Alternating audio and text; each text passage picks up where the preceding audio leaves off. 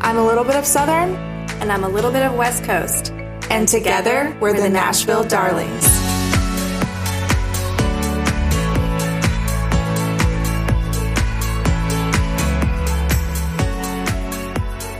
Welcome to episode 5 of the Nashville Darlings. Hello, Leslie. How are you today? I'm good. How are you? I am doing really good. It is kind of a gloomy day here today, but It's supposed to storm the next couple days. Hooray. So you know I love those storms. Is it always this cloudy? Yes, it is. Welcome to Tennessee. Yes, welcome to Tennessee. One of the questions I get a lot for people who are thinking of moving to Tennessee is it really, like, what's the weather like? What are the storms like? It looks really cloudy in a lot of those real estate photos. And I'm like, well... A really good agent just has them edit the clouds out. Well, that's actually going to be a topic that I talk about today. All right, so how was your week? How's Carson? Has he started back school? We started back school. Yeah, everyone started back to school. Carson's doing good. He actually, start of his TK got pushed back a week. So he starts next week. And we're just ramping up for that. Okay, did you clear up the lunchbox issue? Do you have to pack his lunch every day? I have to pack his lunch every day. What in the world? Yeah, and we spent about $300 on supplies. $300? Yeah. He's 4. Yeah. I didn't even spend that much on my 3 kids. This is quite the supply list. And you pay for tuition. And we pay for tuition. One thing I didn't clarify is he's doing a 4-day option. There is a 5-day option, which was more expensive. I'm wondering if that also came with more benefits.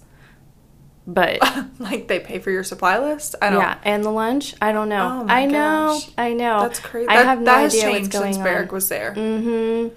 There's like 3 new programs there. I know it's a growing school and they have a lot of new things going on.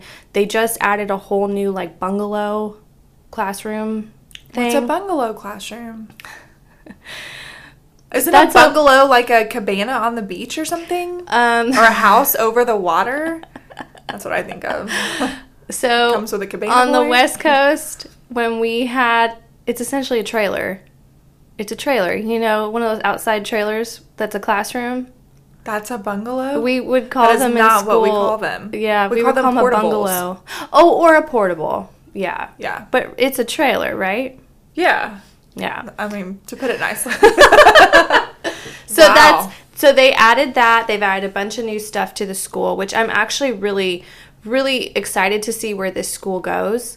But I think that there's cost, and we're paying for it.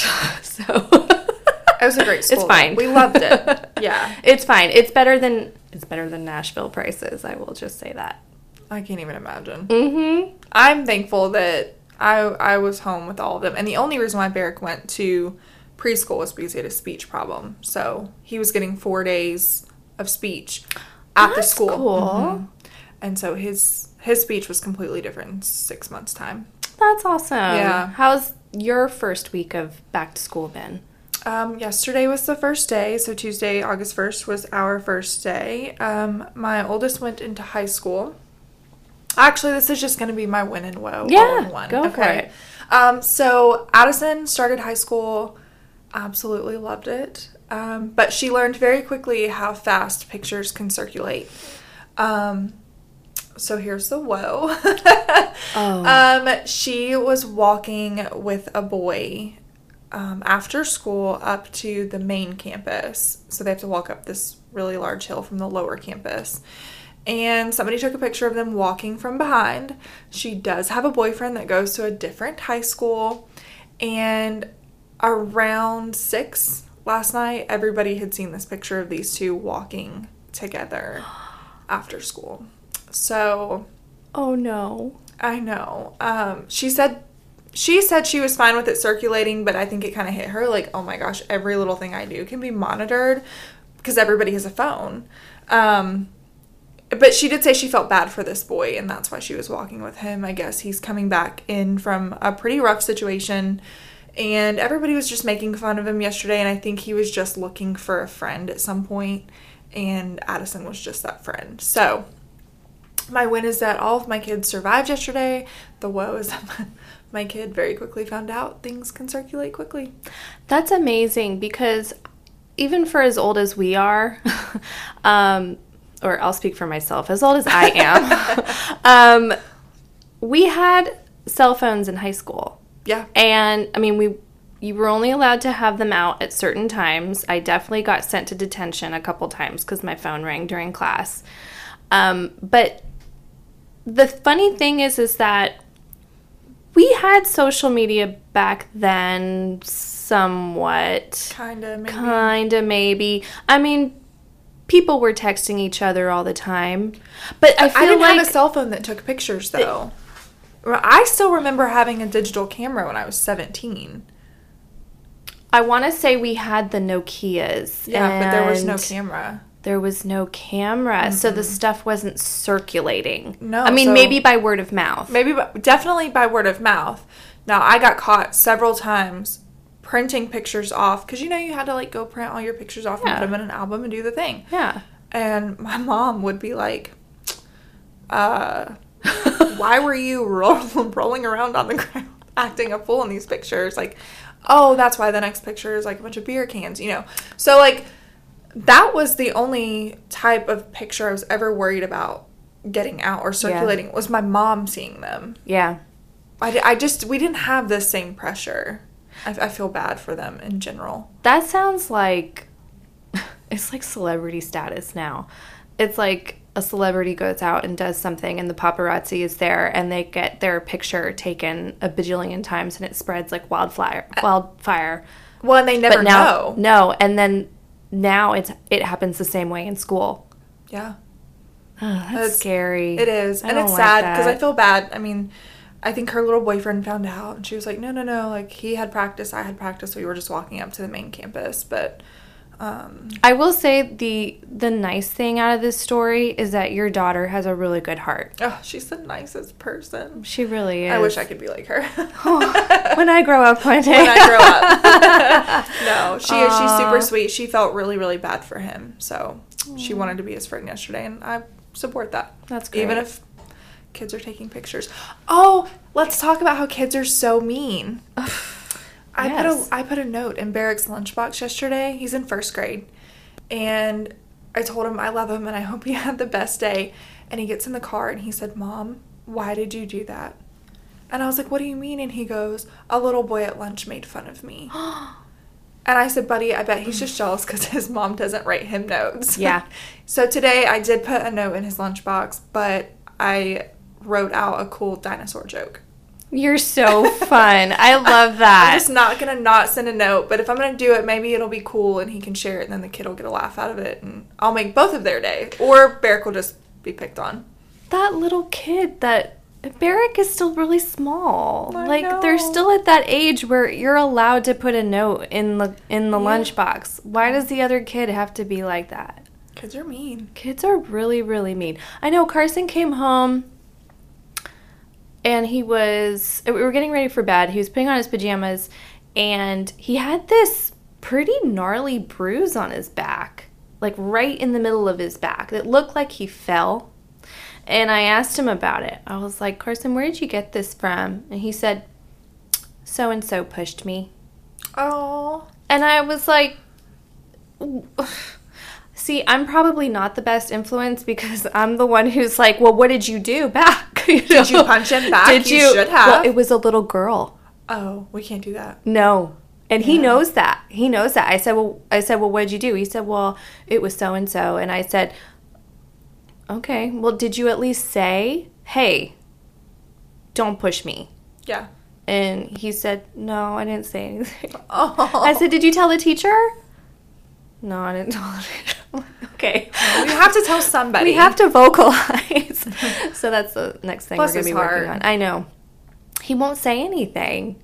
Mabel's like that, though. She'll just let it go. She'll just let whatever ride and whoever be mean. Roll off their back. And I'm like, as long as he doesn't internalize it and take it home and he's not crying. He doesn't seem to care. So I think I'm not worried about it. Yeah, as long as he's not too worked up about it, it should be fun. No, not at all. Well, speaking of wins and woes, so I'll start with the win. Carson, even though last week I think I mentioned he still asked me to help him get dressed in the morning, and I was like, I saw how you get dressed at Grandma's house by yourself, and we're trying to teach him to be more self-sufficient in that way. And I still dress Barrick every morning. Okay. He's asleep and I'm putting his clothes on him. Well, that's I think it's nice. I think it's good. But once he showed me he knows how to do it, I'm like, I think you can do it. I set out his clothes for him. Well, he's your first. Barrick's my last. I won't get to dress another child of mine, so I'll do it for you, buddy. Well, with that being said, Carson is becoming more self-sufficient, and he is, things that, I always did for him, he's like, I can do it. I can do it myself. He wants to be independent. He wants to be independent, and he wants to get his own water. He gets his own silverware. He likes to set the table for us at dinner time. Oh, I love that. And he goes and he gets the mail. Like, I'm there with him, but he wants to get the mail. Like, he's just doing all these little things that I love at the same, like, I love watching him do it, because some of the things I just don't have to do, because I'm like, okay, yeah. If I'm in the middle of something and he's like, I need water, and I'm like, can you go get it yourself? And he's like, yeah. I'm like, okay. It's nice in that moment. Yeah. But I do also, I think, kind of along with what you're saying, with Barrick being your last, like, you probably will miss some of those things. Mm-hmm. And I probably will too. But for right now, it's kind of like, it's cool to see him growing up and doing these things on his own. Yeah, taking charge on his own. So my woe is kind of a general parent woe this week. It's something that a friend of mine came to me recently, and I related to it. She was really upset because she's got 2 kids, and she got invited to some family function. And she was like, I don't want to go because I'm going to have to find a babysitter, because the family function or whatever they were doing was for some older adult's birthday. And she was like, I really don't want to go. I don't feel like doing this. I don't want to get a babysitter. It's going to be expensive. We're going to have to drive, do this, and this whole thing. And she felt really guilty about it. And she's like, just kind of, complaining to me about it. And I was like, well, can you just say no and just be like, sorry, I'll do something else for you, And she said, no, I'm going to get the biggest guilt trip of my life if I don't go. And it got me thinking, I've been in that same spot too. So here's my thing. I think when you're a parent, there should be an automatic, somewhat of a hall pass or an understanding that when you're a parent, you're not obligated in the same way you were as when you didn't have kids. Can we just not be obligated to do things we don't want to do? That is exactly the point. Well, that is the thing. Maybe it's because I am an introvert, and so deep down inside, I so badly want to go to these events, and these functions, and these.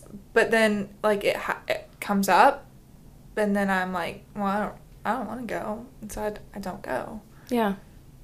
But I think that's setting a boundary, right? That's a good thing that you do that, and then you're not feeling. But I think the problem is that especially in families and friendships, there's this guilt trip that follows up, or there's this set of follow-up questions well, can't you do this, or can't you make it work by doing this, or whatever? And it's no, I just want to say no. Yeah, and I think that people who have kids, just this group of people I'm talking about, it's we should have the right to just not feel guilty about not going to something, because it is a hassle when you have to if it's not a kid-friendly event, If it's not kid-friendly, I'm probably not going to be there. Exactly, and you shouldn't be made to feel bad for it. I agree with that. Yeah. That is actually my friend's Woe, but I have been in her spot before, and I'm slowly getting better at saying no, because I've gone to so many things where I'm like, I wish we didn't come here.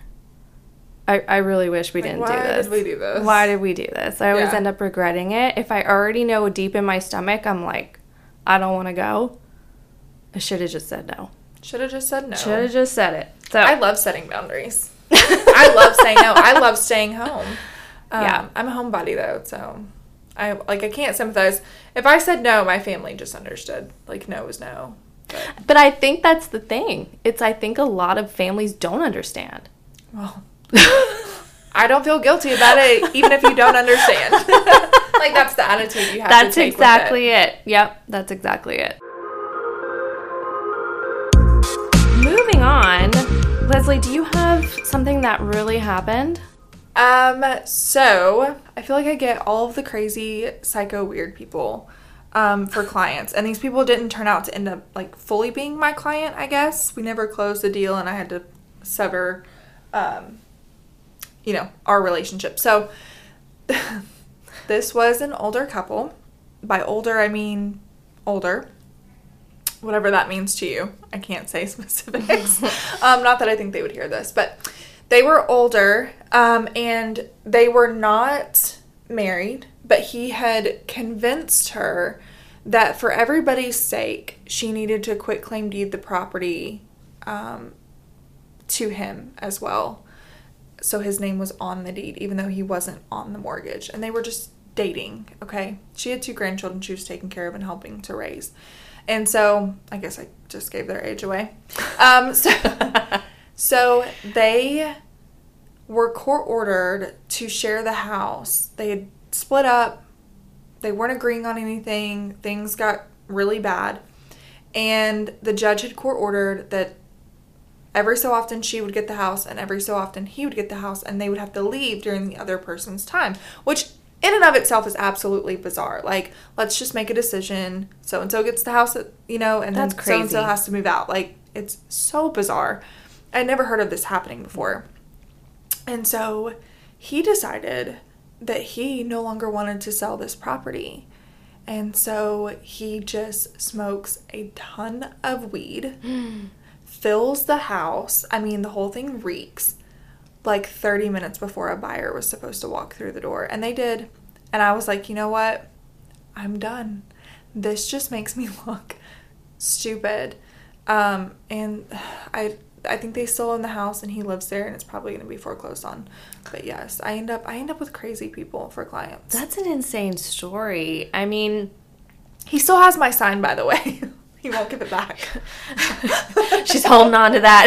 That and the lockbox. Like, they still have. He will not give this back to anybody.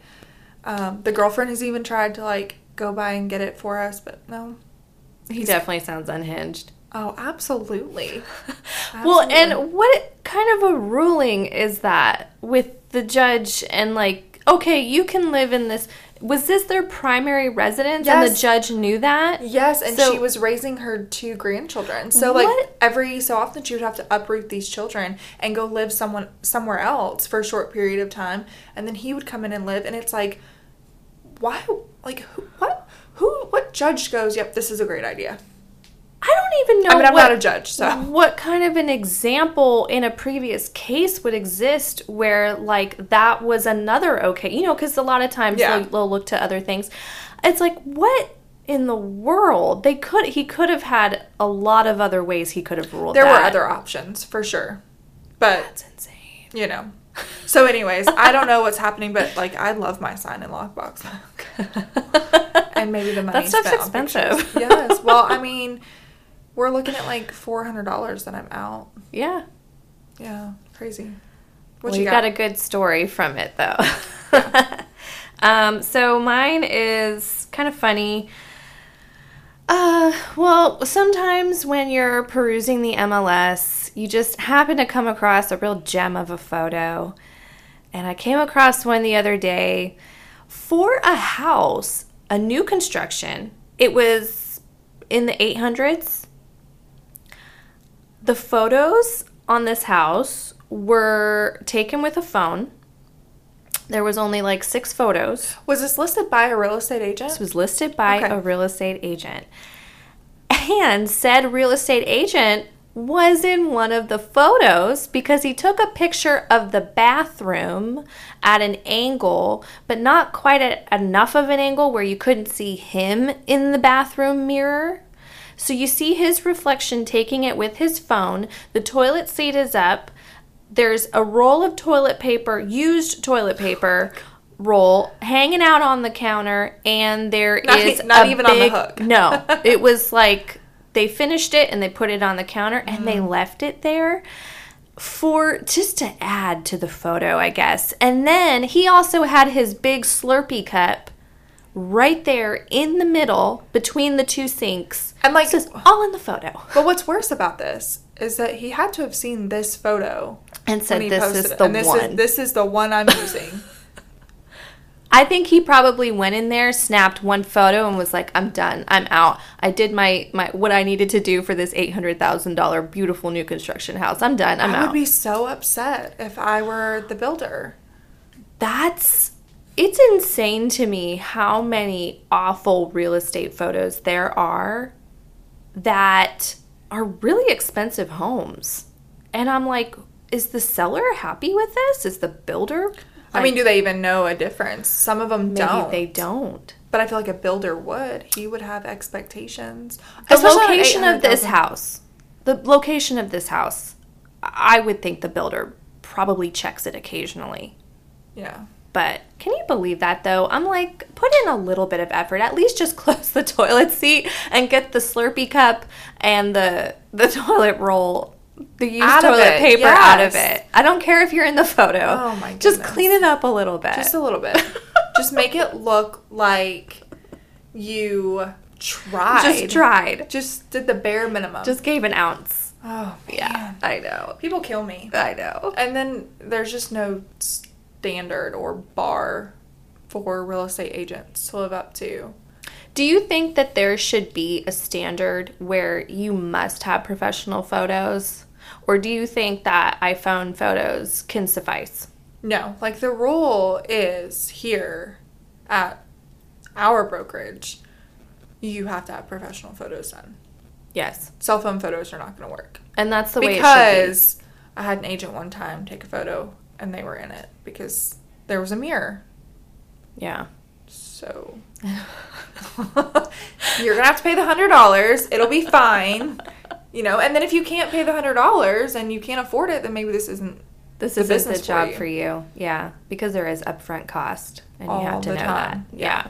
Absolutely. Yeah. I did see one on one of those real estate Facebook groups where to try to get themselves out of the mirror, they crouched down and they had their hand up over the vanity. Still saw the hand? You just saw the hand in the phone. This is why you just at least they tried a little bit more. But now they make, these apps where you can pull things like that out. You can remove something. So even if you had to take a cell phone picture and you just happened to have something in it that was unpleasurable. Mm-hmm. Is that even the right word? Unpleasurable? No, I don't. Undesirable. Jeez Louise. Undesirable. You can just remove it with the app. Yeah. But, there's really no excuse. What do I know? There's no excuse.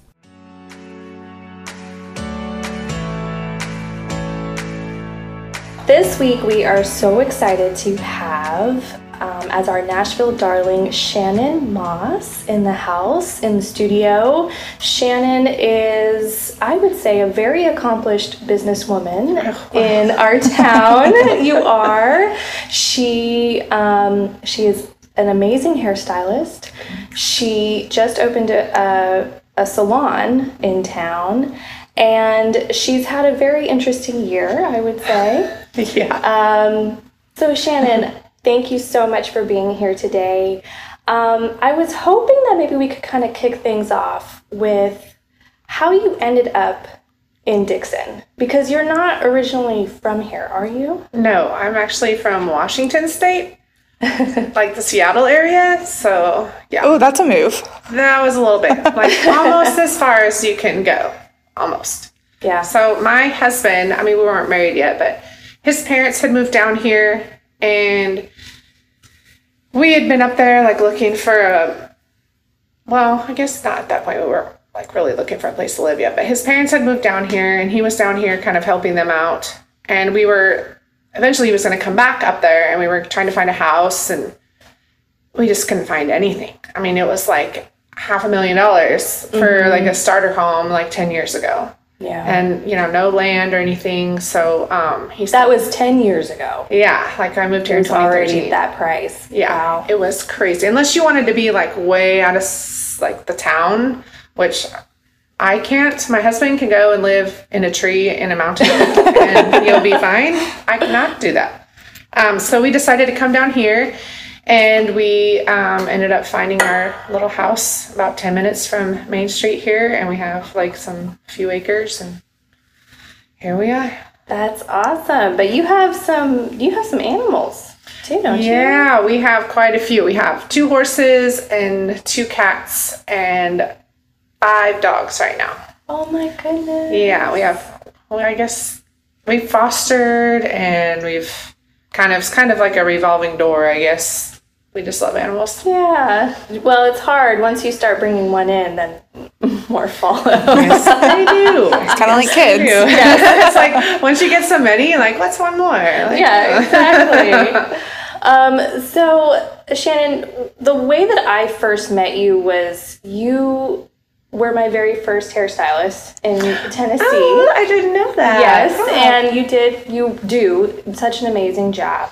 Thanks. And I was curious because one thing about you is that I feel like you had some different techniques. Like you seemed very much like a master of your craft. And I really appreciated that because some of the techniques that like I've had done on my hair in other states, you were doing here that I feel like other people I weren't seeing doing here.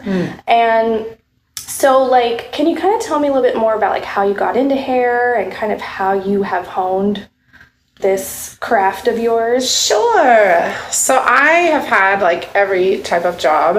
I've bartended, worked at casinos, I drove school bus, I drove a garbage truck, which was very interesting. Cool. Yeah. I don't recommend. Okay. Don't recommend.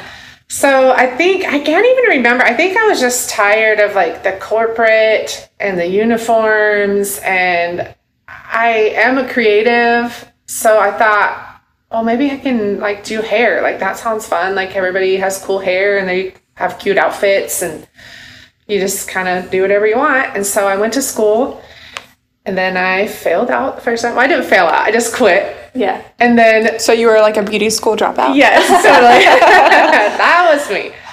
I feel like my hair was a little better than in the movie, but I don't know. Yeah, of course. It was kind of cute. Lavender thing she had. So when I went back, it stuck and I just loved it. Like there's just so many different things you can do with hair. Like you can educate, you can own your own business, you can work for somebody else, you can work 1 day a week, you can work 7. Like it's just kind of whatever you want to make it. And yeah, I'm a lifelong learner, and I think I'm in like 3 different education classes right now. Wow. So you just keep it going. Yeah.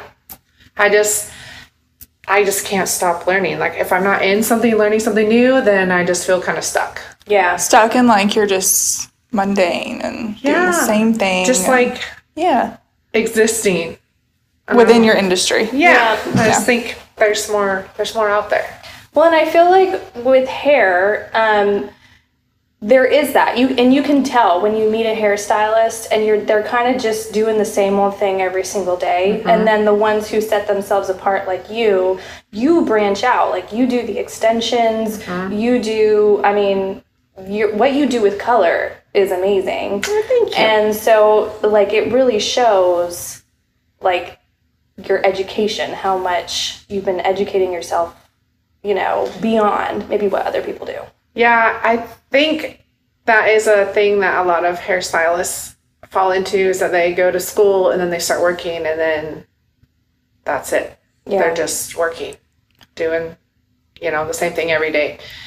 But I feel like, that's fine. A lot of people are successful at that. They have people that they're seeing, for their whole lives, from when they're in like middle school for their first highlight to when, they're covering their grays and they have grandkids. Right. But I feel like for me to keep up in the industry and be on like the cutting edge of everything, you have to go out and like seek out these opportunities, but it doesn't take a lot of time, and it takes a lot of money, and it takes a lot of practice to get some of these techniques down. And you don't always, you're pulling your friends in to like, oh, can I try this on you? And they're like, yeah, sure, it's gonna be great. Or, that was gonna be one of my questions. How are you? Do you try a lot of stuff on yourself? Well, sometimes I used to. I don't really anymore, just because it's just a lot. Like, there's just a lot of hair up there. I don't do, and it's like it's hard to do yourself. But so I'll do. We have our little mannequins, and then like I have a lot of people. Well, not a lot. I have a few people that forever whatever they have like time restrictions or budget restrictions, but I just love them, and I know that they appreciate and they trust me, and I just know what they're looking for. So I will be like, hey, like, I know you're not scheduled to come in or whatever, but, maybe come in and let me practice, and I can use you as a model. We'll do like a little photo shoot or whatever. And it's always better on a real person. Yeah. Rather than like a mannequin. Real hair. Yeah. For sure. So you also did something really exciting this year, and you opened up your own salon. Yeah. How has that been? It's been an adventure. Yes. I've run my own business before. Like when I first moved here, I worked in Nashville and like rented a booth. And I was looking for something more like closer to home, because the drive into Nashville every day was getting just way too much. So then I found a commission salon out here and worked there for like 5 years, and it was really great. But I just kept feeling like I just wanted a little bit more, and to branch out and to kind of be more in control of the experience I could offer my guests. And so I'd been thinking about it, and then I was diagnosed with breast cancer, like right before Christmas. So when that kind of happened, it was like, part of me was like, no, this is a terrible idea. I just need to chill out and stay where I am.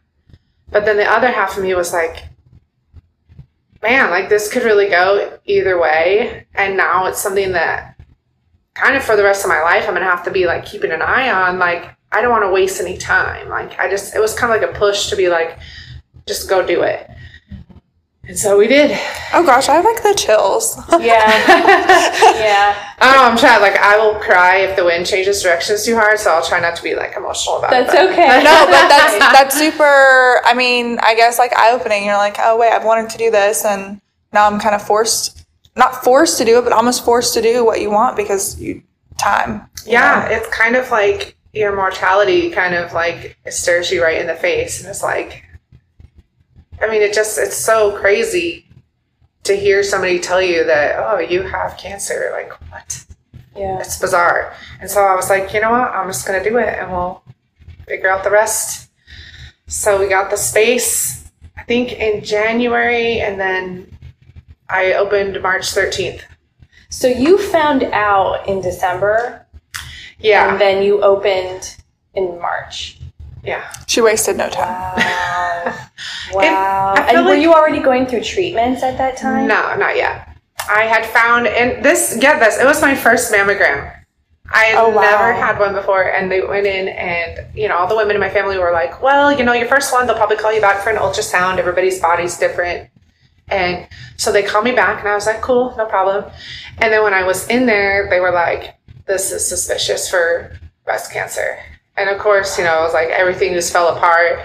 And then went back for a biopsy. Yeah, so they don't confirm it the day you're there. No. So now you've got to like linger with this. Oh, gosh. It was like 2 weeks later, 2 or 3 weeks later, that I had to go through a biopsy. And then a couple weeks after that. So I was literally getting ready to leave town for Christmas.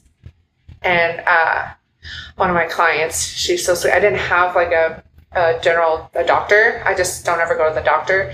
And so one of my clients is a nurse practitioner, and I was like, hey, I need a doctor to put on my mammogram thing for a referral. And she had to call and tell me the results. She did? Yeah. And she was very sweet, very kind, but she was like, it's just, sorry, this sucks, but. That's a lot. Yeah. That's a lot. And so then I had to go to a surgeon in Nashville. My clients are amazing. Like, I've been blessed with so many clients. One of my old clients from Nashville, she actually works in Nashville with like oncology and is like super high up and just very knowledgeable and well respected. And she was able to refer me and get me in with some really good people at the breast center in Nashville. So. Oh, that's awesome. That's good. That's good. And so how far away are we removed now? Now we're in August. Yeah. So I just finished, so I had to have a lumpectomy and lymph nodes removed in March. So that was like, I opened for a week and I got to work, and then I had to be out for like 2 weeks, I think. Oh my gosh. And then let's see, I think I went for 4 or 6 weeks. I'm trying to think. I had to do radiation. So I started that in like May. And then June 20th or 22nd, I think, was my last radiation. So you go every day, Monday through Friday, and you do the thing, and you lay in this big thing. And now that that's over, they just kind of keep an eye on you, and I have to do some hormone suppressing, like, drugs and therapies and stuff. So actually I talked to them tomorrow about that.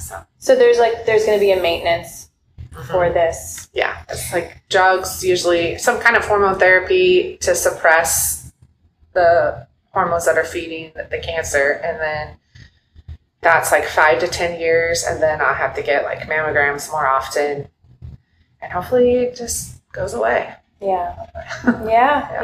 Well, we're praying for you that it does. And I was following your journey on Instagram. I thought, or Facebook, I forget. But I thought it was really inspiring of you, Shannon, that you came on. It was like every single day.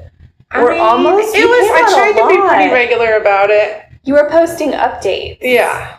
Like, you could tell it was so raw. Like, you're in the car ready to go do this. I just thought I didn't tell anybody. I think, of course, my husband, and then I told a couple of my family members at Christmas, and then, people started asking because I was going to be off, and they're like, what's going on? And I was like, well, I'm opening a new place. And then I thought, well, shoot, like, there's probably so many women out there. And then I got in these groups on Facebook, and like one of them is, actually, it was crazy. A hairstylist in the Seattle area that I follow, I saw that she had posted a video that she had gone through this, and she was, I think she was in her 20s.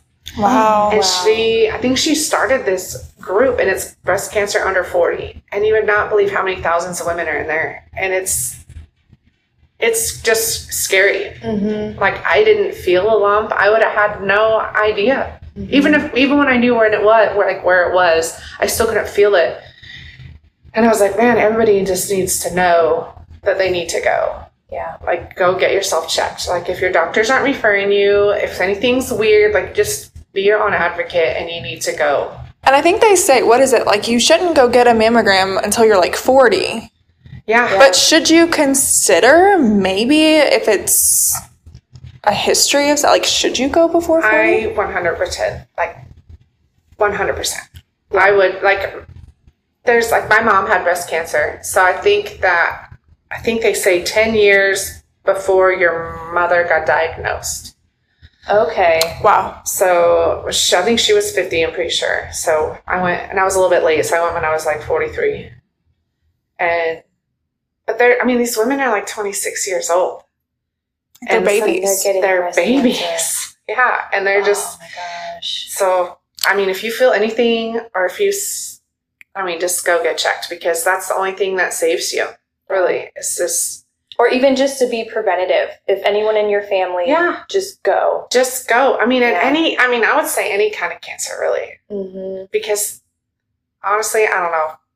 People might be a little controversial, but there's so much toxins and terrible things in our food and in our environment right now that, 1 in 8 women will get breast cancer. I think is what the statistic is. God. I know. I think of like all of us sitting in this room, and I'm like one of us. When we have 8 ladies in the office. Yeah. I mean, it's scary. And then just to think of all the other cancers that you can get from, and okay, so mine is hormone. There is like lots of stomach and intestinal and colon, and it's all like your inner workings of your body. You know what I mean? So it's like your endocrine system, like your hormones are part of your endocrine system, and a lot of breast cancer is hormone fed. There are different types, but like in your digestive system, it's like, what's changed? Yeah. From 50 years ago to 100 years ago. The food, 100% our food. The food, the products that we use. I mean, and like, look at all the stuff we put on our bodies that you can't do in like Europe, for instance. Yes. Like there's like even certain shades of hair color that companies can't put out over there because they're toxic. But we do here. here. We'll put them all over your head. Like, it's fine. Do you think that changes the way that you look into the products that you have for the salon? I do. And, there are a lot of options out there, but I will say, if you're going to go 100% natural or low tox, the offerings are a little bit limited, I would say. Yeah. Mm-hmm. Like there's some salons around that do like low tox, and it's just a little bit more clean. Mm-hmm.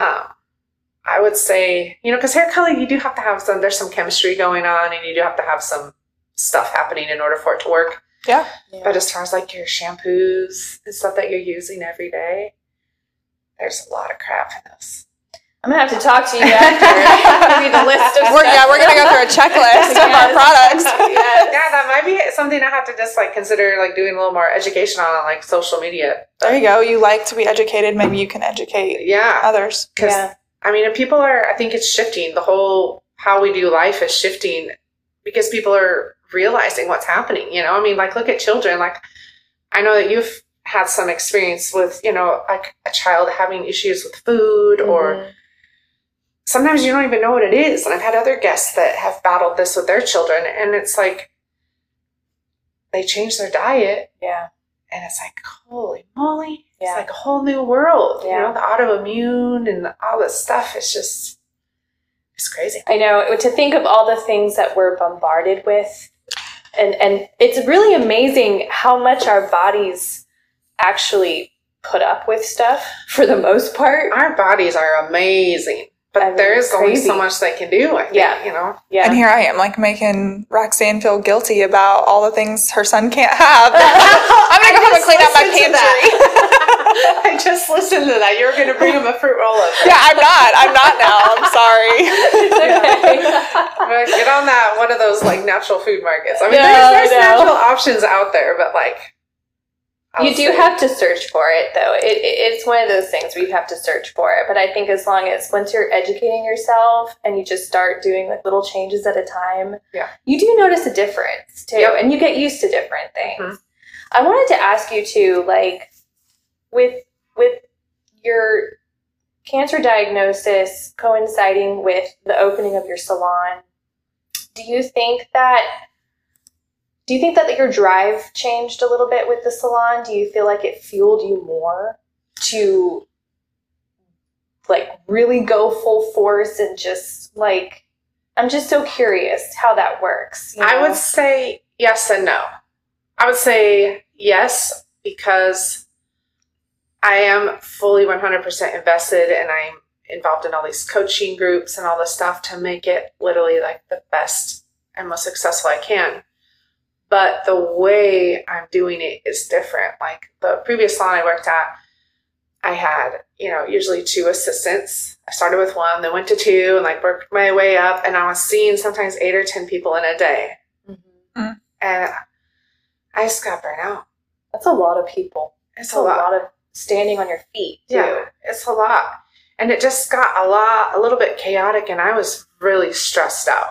And you fail to connect with those clients. Yeah. Right? I was like, I would see them, and you make good money and you can see a lot of people, but it was like I would spend, 15 to 30 minutes with you, and then I didn't really see you again until you were checking out. Like, because I was kind of training my associates. And they were, it's good for them because they're learning and getting to experience like real salon life, which they don't really get right out of school.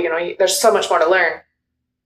But I was just so stressed out, and I just knew it wasn't sustainable for me.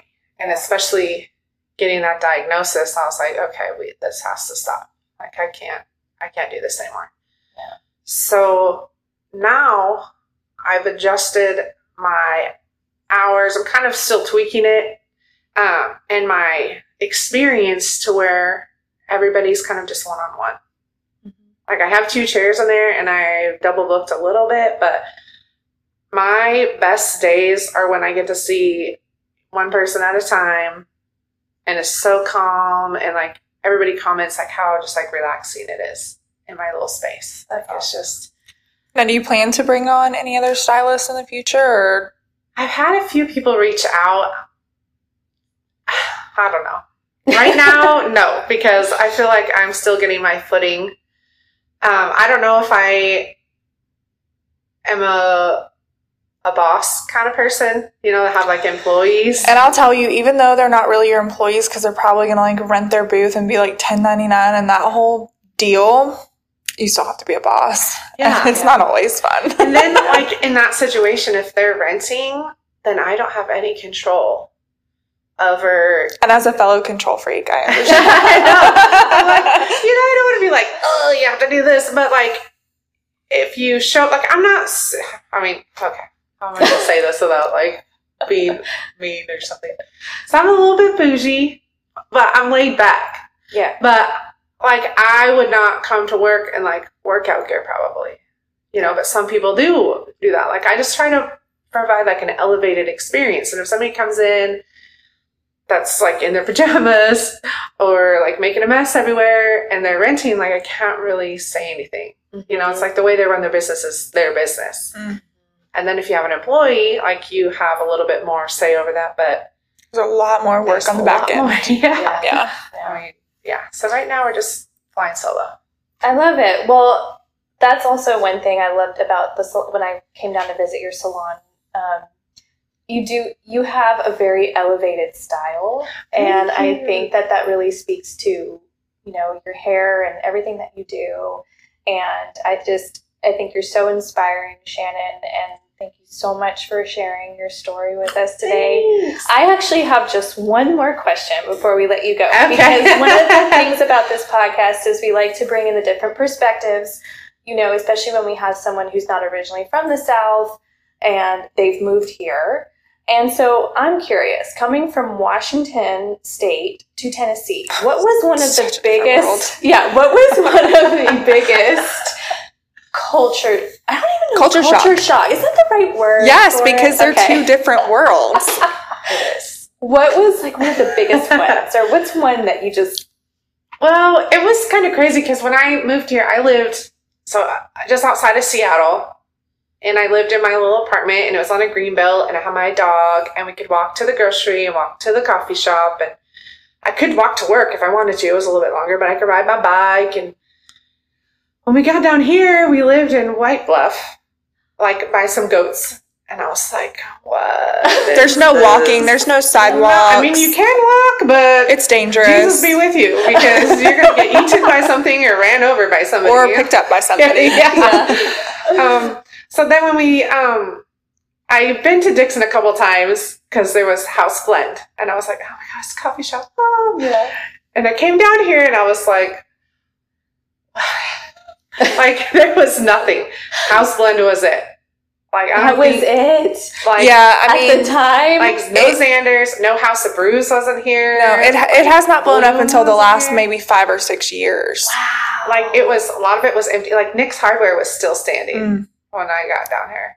Like, now it's just like a little parking lot. But yeah, I remember I played a band, and our first show was at O'Rourke's, which was over at Dixon Athletic Club over there before they moved over here and became House of Brews. Oh my God. I mean, there was like tumbleweeds at like 4:00 in the afternoon. There was nothing here. That's insane. Yeah. So and you're like, what have I just done? Yeah. Like, I came from like people going to happy hour and like going to eat, and like the only things to eat here were like like McDonald's and the chain restaurants. Yeah. My niece came into town this past weekend and she's like, where can we go eat? And I was like, or she said, it's not a chain. And I'm like, well, we got a few choices now. You've got 2 or 3 now. Yeah. But just, I think learning just to appreciate what's here and like watching the journey of our little town and knowing that, the 30-minute drive to Nashville's not that bad. It's not that bad. It's not that bad. The other thing about Shannon, and I completely forgot to mention this earlier, is that you are also a singer. You sing, you're in a band.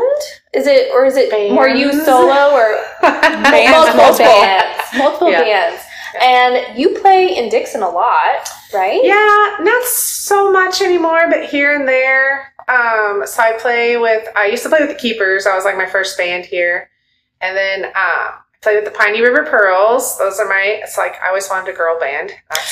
Now, did you guys play like a food truck Friday or something? Okay. Yeah. Because I think I went down there and I was like, those are all women. I feel like it was one of the first ones. Yeah. It was like last October, I think. It was the first one in November. Was it in November? Because I think we're going to be there again, like at the beginning of October, actually. So it's kind of like a whole full circle thing. That's awesome. And then recently I just started with this band called Echo. And then I played in Groove Cruise, if y'all know Zach Brooks. And like he kind of put this monster group of musicians He's together. a cool performer to watch. He really, he's in like 12 different projects, I think. And plus his, his store, students. Super cool to watch. Yeah, we're just all over, I decided that this year is my yes year. So if people ask me to do stuff and I'm like on the fence, I just say yes. Meanwhile, I'm like, no, I'd like to be at home in my bed. Thank you. I mean, if it's past 7:30, then probably no. Yes. Well, thank you again, Shannon. We really appreciate you being here. And I want you to plug yourself. Tell people where they can find you, find the salon, the name of the salon, all the good stuff. So I have Moss and Opal Salon. It is on West Railroad. So if you're going down Main Street, it's right around the corner from Ginger Hibachi. Mm-hmm. In Dixon. In Dixon, yes. And I have a website. It's mossandopalhair.com or Moss and Opal Salon. One of those. We'll tag it. And yeah, I would love you guys to come and see me and, check out my Instagram. It's Moss and Opal Hair. And I think that's it. Thanks, you got them all. Awesome. Yeah. Well, thank you again, Shannon. Thanks, ladies.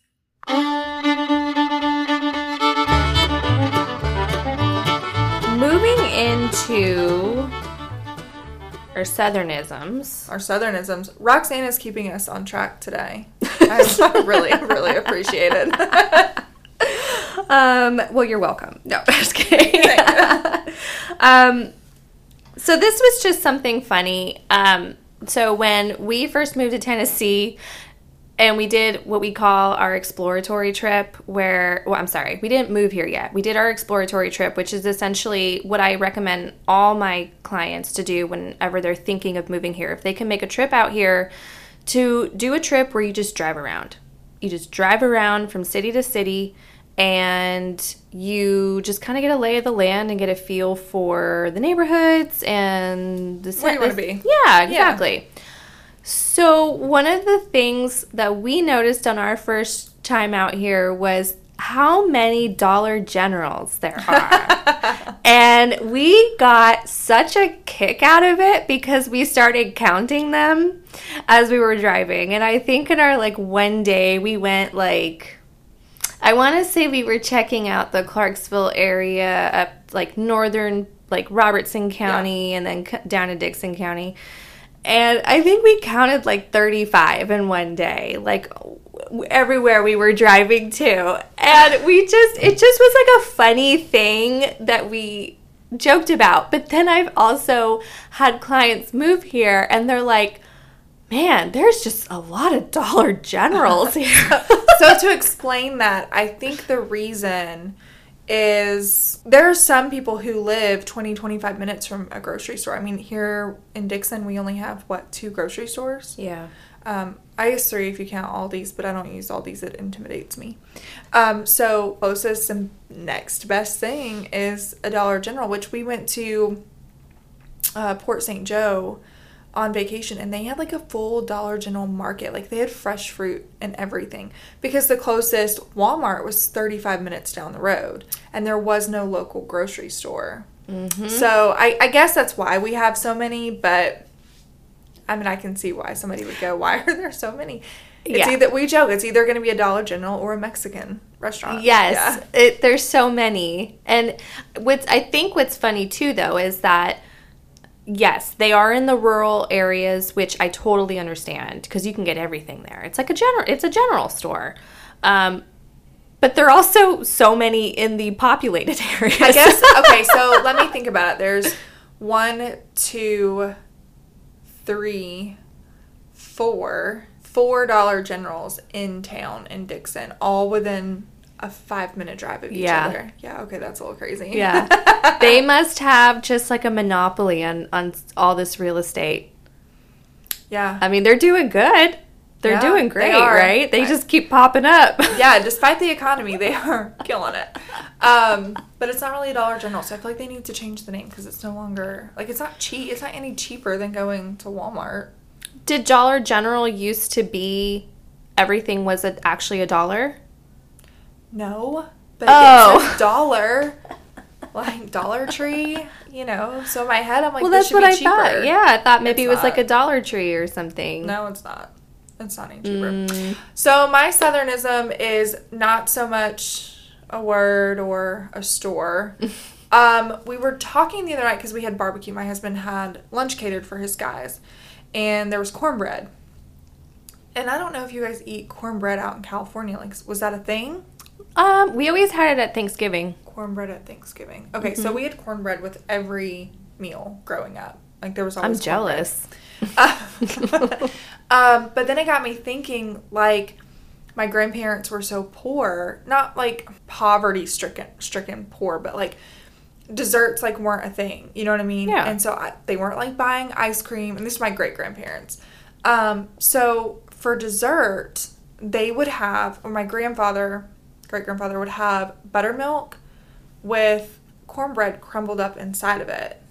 Mm-hmm. And then I would have regular milk, because I don't like buttermilk, with cornbread crumbled up in it. And that would be like our dessert.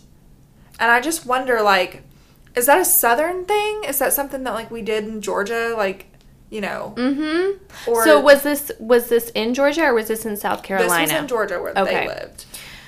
I have never, ever heard of that. I've never heard of that. Would it be, like, in a bowl? No, or is like it in a cup? And are you drinking it? No, you're eating it with a spoon. Oh. Like it's cornbread ice cream or something. I think I couldn't do the buttermilk, but I think with the regular milk. It's like sweet, and so I think that's why it was like a dessert for them. Yeah. It fills you up. And it uses the leftover cornbread that, like, you're probably not going to eat the next night at dinner. Hey, I think that sounds amazing, but I've never heard of it before. Okay. Mm-mm. All right. Well, no. If you've heard of it, you're going to have to tell us. If somebody in your family has also done this. Yeah. Because I had a little bit of a flashback moment when we had the cornbread. And I was like, hey, guys, do you guys want this for dessert? And they looked at me like I had 12 heads.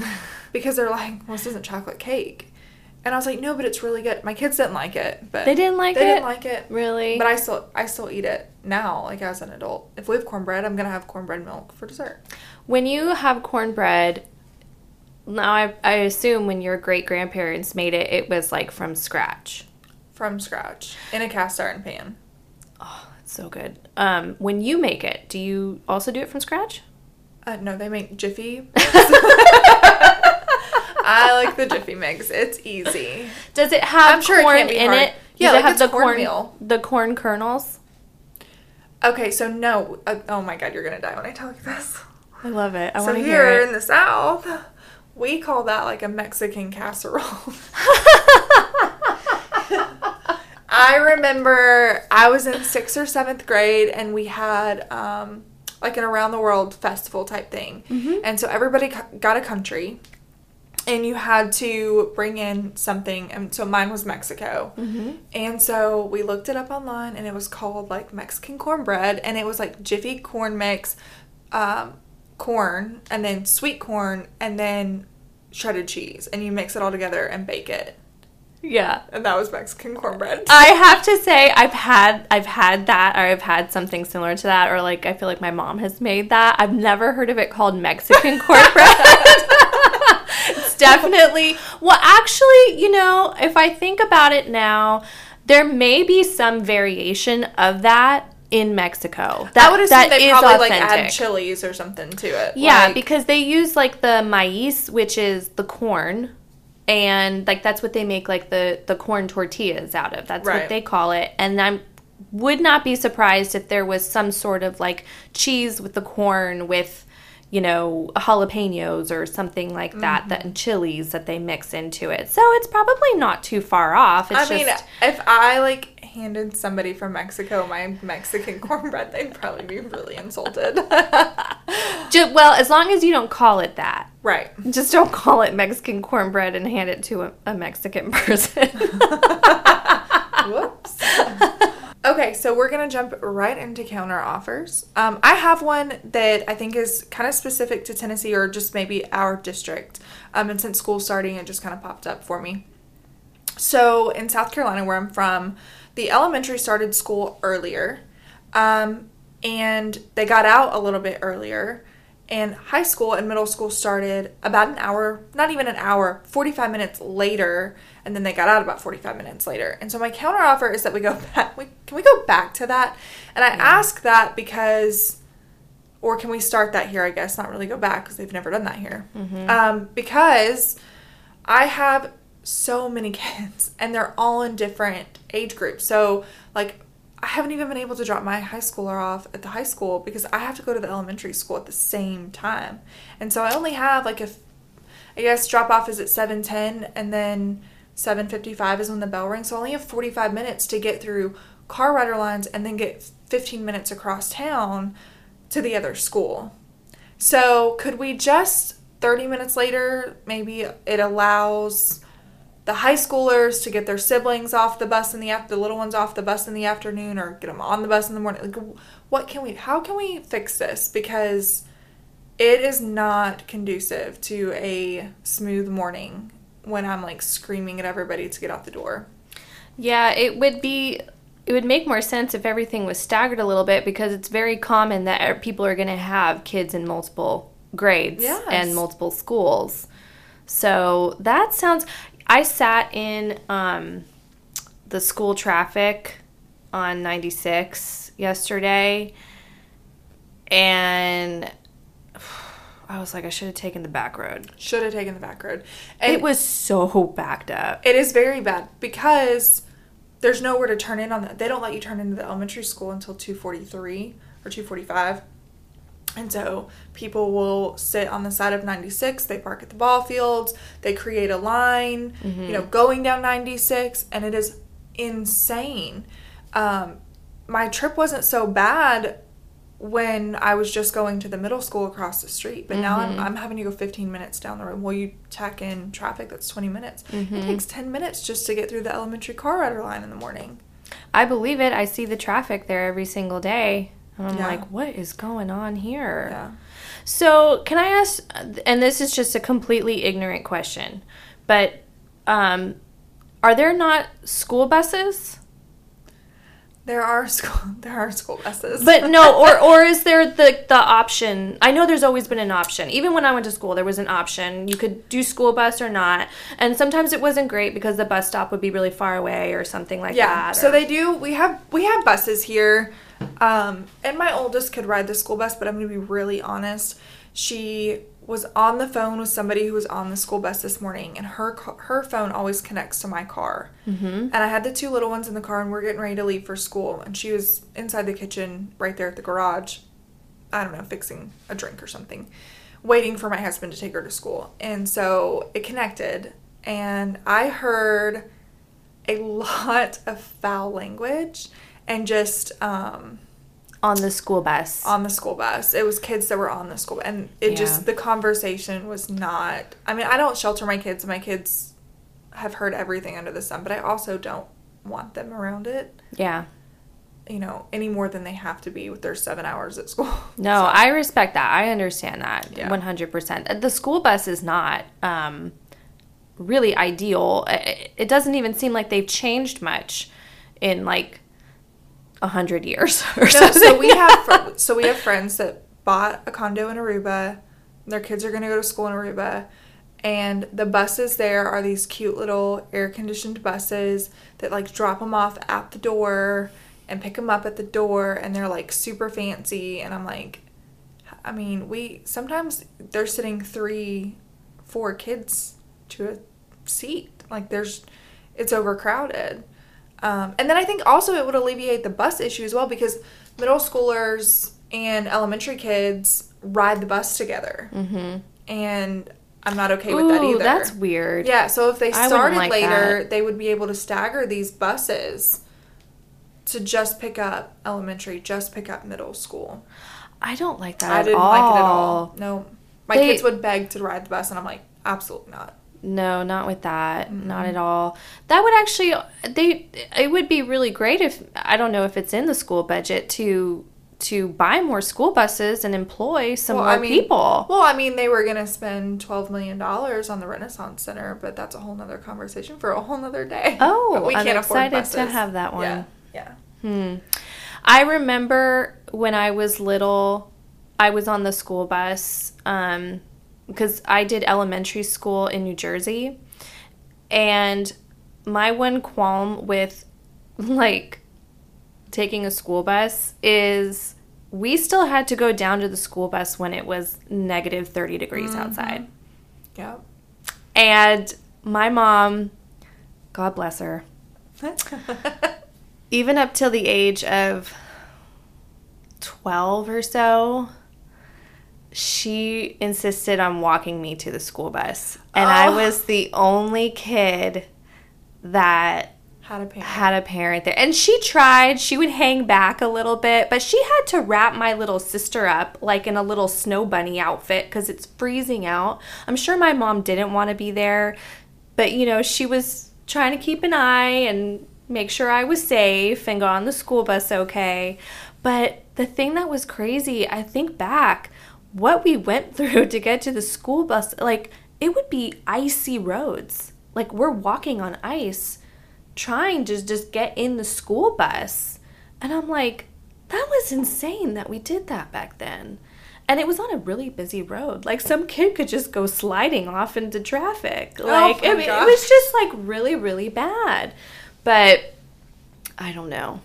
I don't know if that's something that they can ever change. They've just been doing it for so long. And I feel like everything's been done for so long that we're just unwilling to try new things. Unwilling, but, yeah. You know.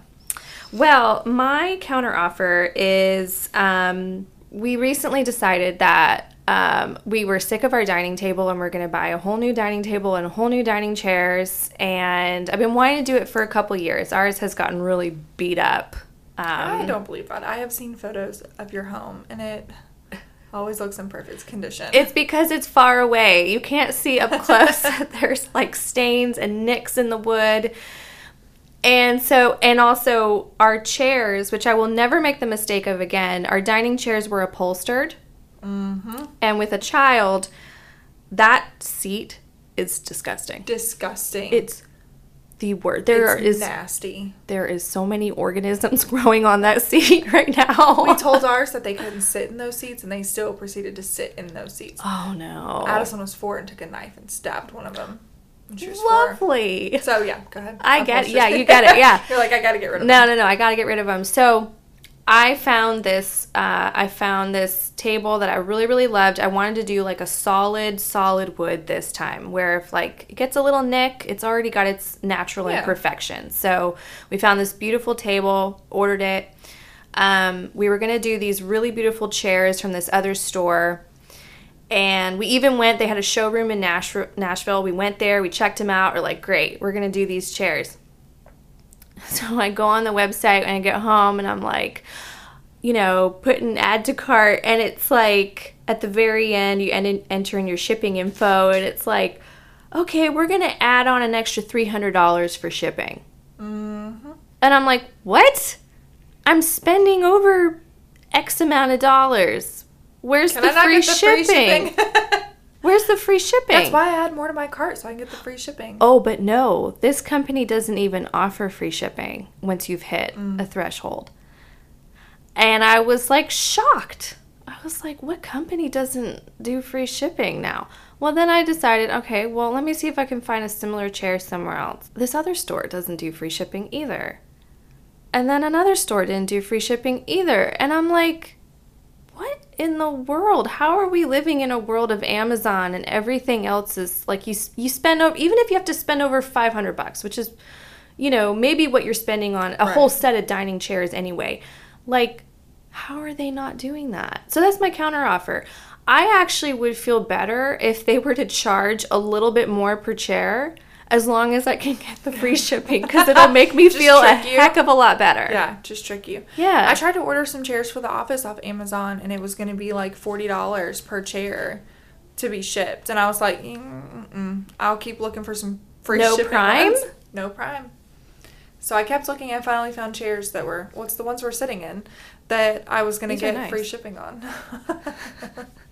These are actually really comfortable. Yeah. But it's because I got the free shipping. See? And it made you feel better. I mean, they weren't the ones that were like number one on the list, but I wasn't going to pay an extra $40 or whatever it was per chair. I'm not going to do it. No. So it's a mind game.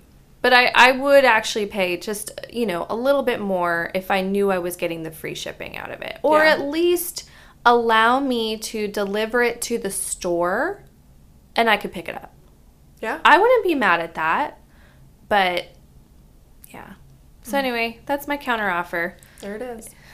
This day and age. If you enjoyed this episode of The Nashville Darlings, please subscribe and find us on Instagram at The Nashville Darlings.